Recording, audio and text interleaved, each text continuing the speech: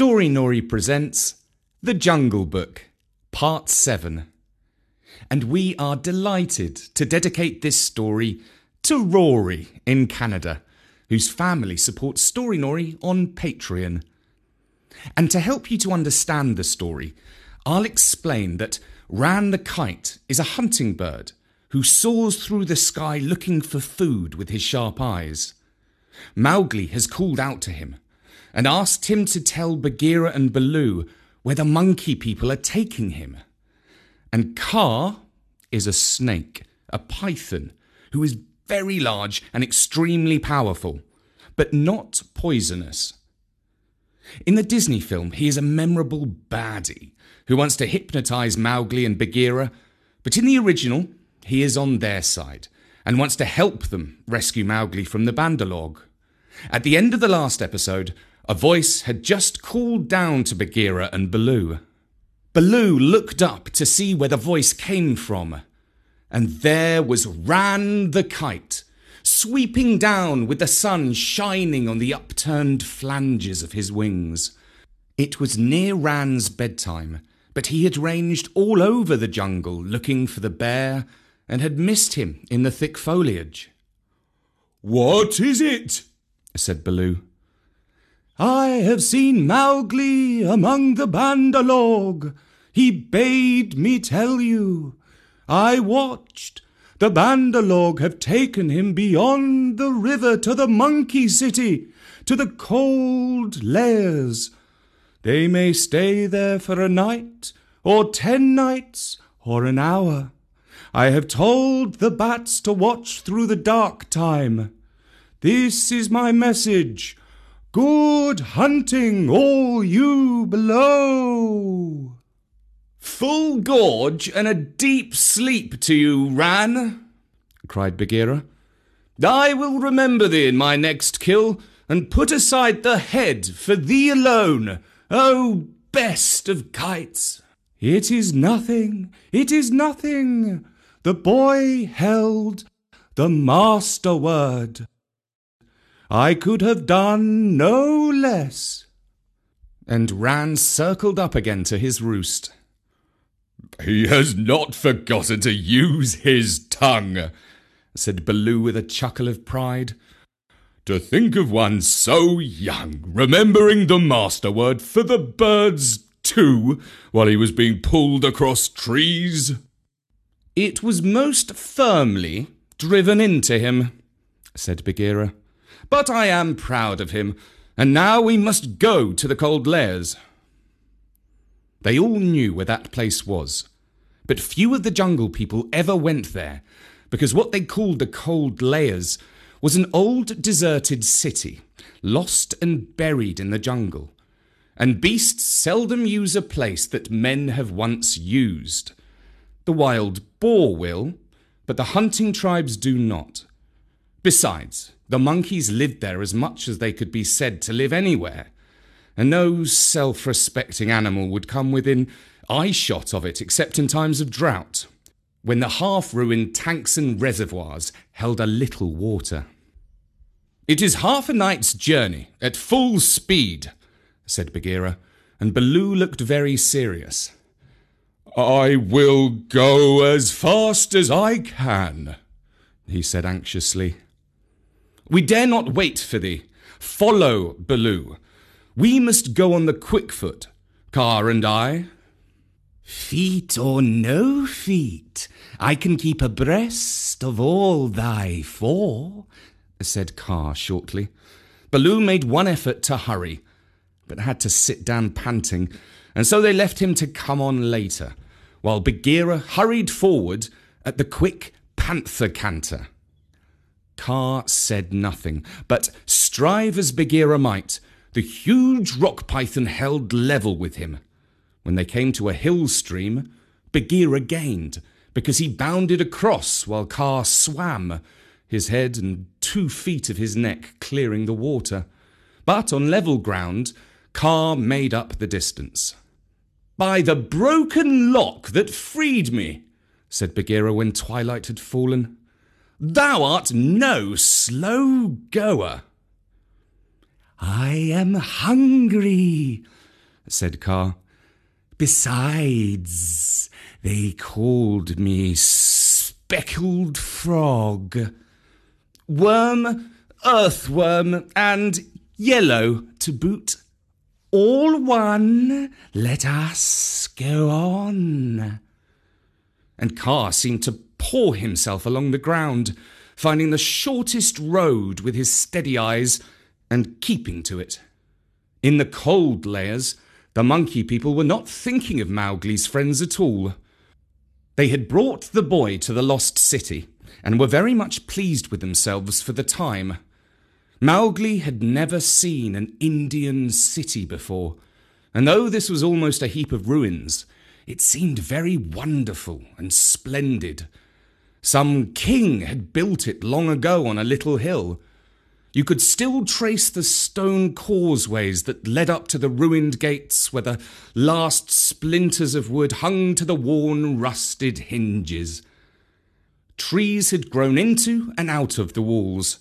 The battlements were tumbled down and decayed, and wild creepers hung out of the windows of the towers on the walls in bushy, hanging clumps. A great roofless palace crowned the hill, and the marble of the courtyards and the fountains was split and stained with red and green, and the very cobblestones in the courtyard where the king's elephants used to live had been thrust up and apart by grasses and young trees. From the palace you could see the rows and rows of roofless houses that made up the city, looking like empty honeycombs filled with blackness. The shapeless block of stone that had been an idol in the square where four roads met. The pits and dimples at street corners where the public wells once stood, and the shattered domes of temples with wild figs sprouting on their sides.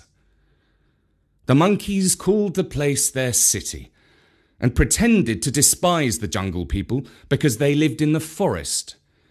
And yet they never knew what the buildings were made for, nor how to use them.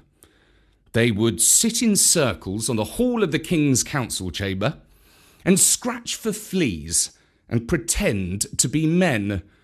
Or they would run in and out of the roofless houses and collect pieces of plaster and old bricks in a corner, and forget where they had hidden them, and fight and cry in scuffling crowds, and then break off to play up and down the terraces of the king's garden, where they would shake the rose trees and the oranges in sport to see the fruit and flowers fall.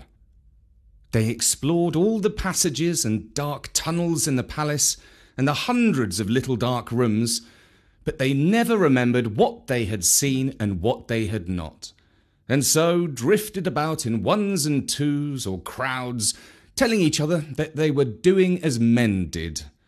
They drank at the tanks and made the water all muddy, and then they fought over it, and then they would all rush together in mobs and shout, "There is no one in the jungle so wise and good and clever and strong and gentle as the Bandalog." Then all would begin again till they grew tired of the city and went back to the treetops, hoping the jungle people would notice them. Mowgli, who had been trained under the law of the jungle, did not like or understand this kind of life. The monkeys dragged him into the cold layers late in the afternoon, and instead of going to sleep, as Mowgli would have done after a long journey, they joined hands and danced about and sang their foolish songs. One of the monkeys made a speech and told his companions that Mowgli's capture marked a new thing in the history of the Bandalog. For Mowgli was going to show them how to weave sticks and canes together as a protection against rain and cold. Mowgli picked up some creepers and began to work them in and out, and the monkeys tried to imitate. But in a very few minutes they lost interest and began to pull their friends' tails or jump up and down on all fours, coughing. "I wish to eat," said Mowgli. "I am a stranger in this part of the jungle. Bring me food, or give me leave to hunt here 20 or 30 monkeys bounded away to bring him nuts and wild pawpaws. But they fell to fighting on the road, and it was too much trouble to go back with what was left of the fruit. Mowgli was sore and angry, as well as hungry, and he roamed through the empty city, giving the strangers hunting call from time to time. But no one answered him, and Mowgli felt that he had reached a very bad place indeed. "All that Baloo has said about the Bandar-log is true," he thought to himself. "They have no law, no hunting call, and no leaders, nothing but foolish words and little picking thievish hands. So if I am starved or killed here, it will be all my own fault. But I must try to return to my own jungle. Baloo will surely beat me, but that is better than chasing silly rose leaves with the Bandar-log." No sooner had he walked to the city wall than the monkeys pulled him back, telling him that he did not know how happy he was, and pinching him to make him grateful. He set his teeth and said nothing, but went with the shouting monkeys to a terrace above the red sandstone reservoirs that were half full of rainwater. There was a ruined summer house of white marble in the centre of the terrace, built for queens dead 100 years ago. The domed roof had half fallen in and blocked up the underground passage from the palace by which the queens used to enter. But the walls were made of screens of marble tracery, beautiful milk-white fretwork set with agates and cornelians and jasper and lapis lazuli.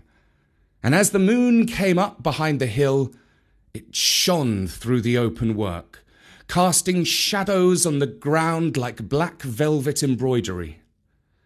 Sore, sleepy, and hungry as he was, Mowgli could not help laughing when the Bandar-log began, 20 at a time, to tell him how great and wise and strong and gentle they were, and how foolish he was to wish to leave them. "We are great! We are free! We are wonderful! We are the most wonderful people in the jungle! We all say so, and so it must be true!" they shouted.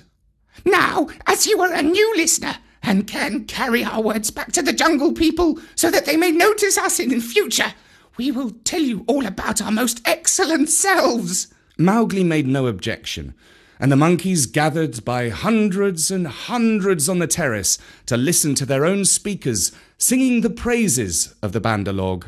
And whenever a speaker stopped for want of breath, they would all shout together, "This is true! We all say so!" Mowgli nodded and blinked and said, "Yes," when they asked him a question, and his head spun with the noise. "Tabaqui the jackal must have bitten all these people," he said to himself. "And now they have madness. Certainly this is Dewani, the madness. Do they never go to sleep? Now there is a cloud coming to cover the moon. If it were only a big enough cloud, I might try to run away in the darkness. But I am tired." That same cloud was being watched by two good friends in the ruined ditch below the city wall. For Bagheera and Kaa, knowing well how dangerous the monkey people were in large numbers, did not wish to run any risks. The monkeys never fight unless they are 100 to 1, and few in the jungle care for those odds.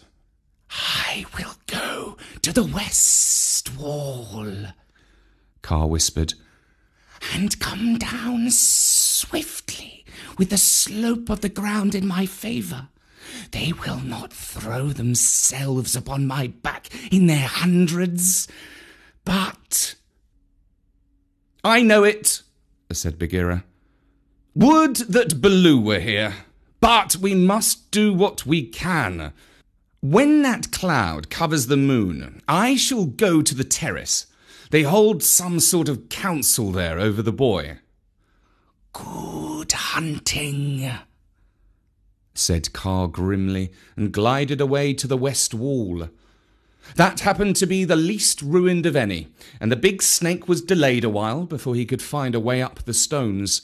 The cloud hid the moon, and as Mowgli wondered what would come next, he heard Bagheera's light feet on the terrace. The Black Panther had raced up the slope almost without a sound and was striking. He knew better than to waste time in biting, right and left among the monkeys, who were seated round Mowgli in circles 50 and 60 deep. There was a howl of fright and rage, and then, as Bagheera tripped on the rolling, kicking bodies beneath him, a monkey shouted, "There is only one here! Kill him! Kill!" A scuffling mass of monkeys, biting, scratching, tearing and pulling, closed over Bagheera, while 5 or 6 laid hold of Mowgli, dragged him up the wall of the summer house and pushed him through the hole of the broken dome.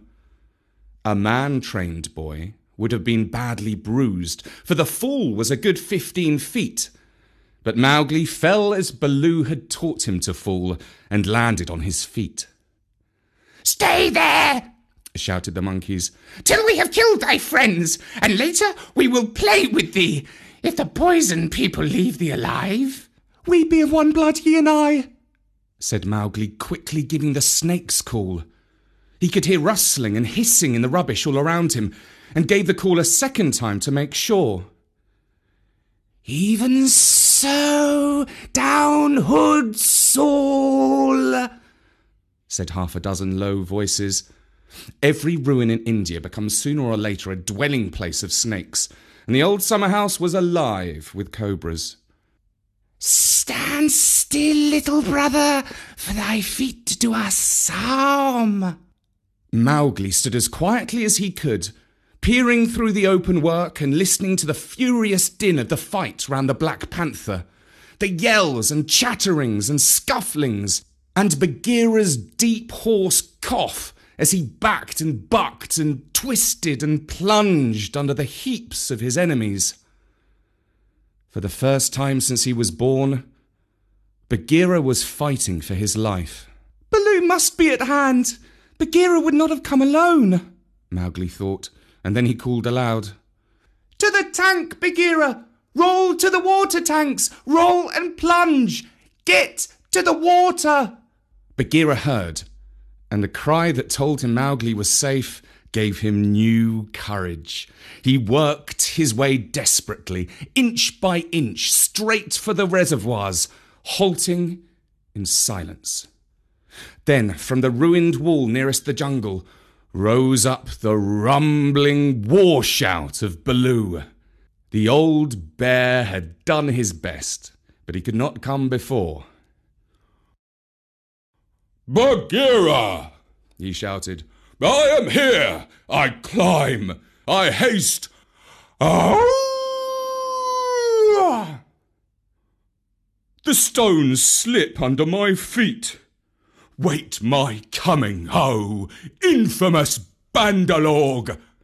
He panted up the terrace, only to disappear to the head in a wave of monkeys.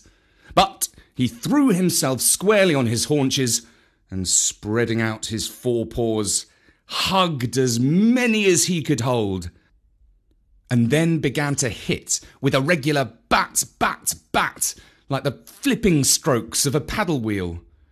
A crash and a splash told Mowgli that Bagheera had fought his way to the tank where the monkeys could not follow.